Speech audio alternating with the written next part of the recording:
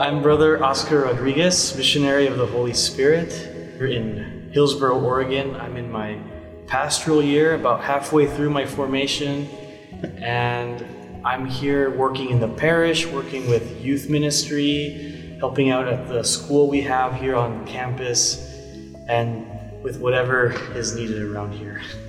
For me, prayer has been essential. I mean, I can't live without prayer. Every day I have to pray. And I find that it's not just, sitting down and something more formal like the rosary, although I do pray the rosary now more than I did.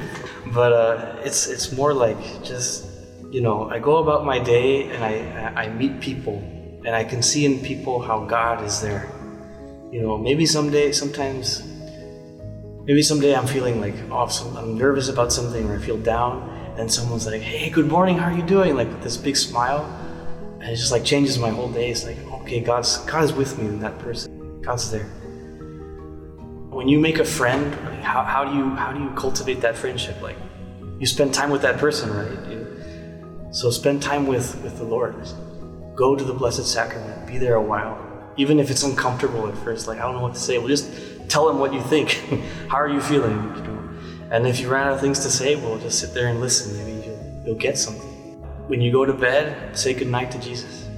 He's there. He's listening to you. When you wake up, say good morning to Jesus.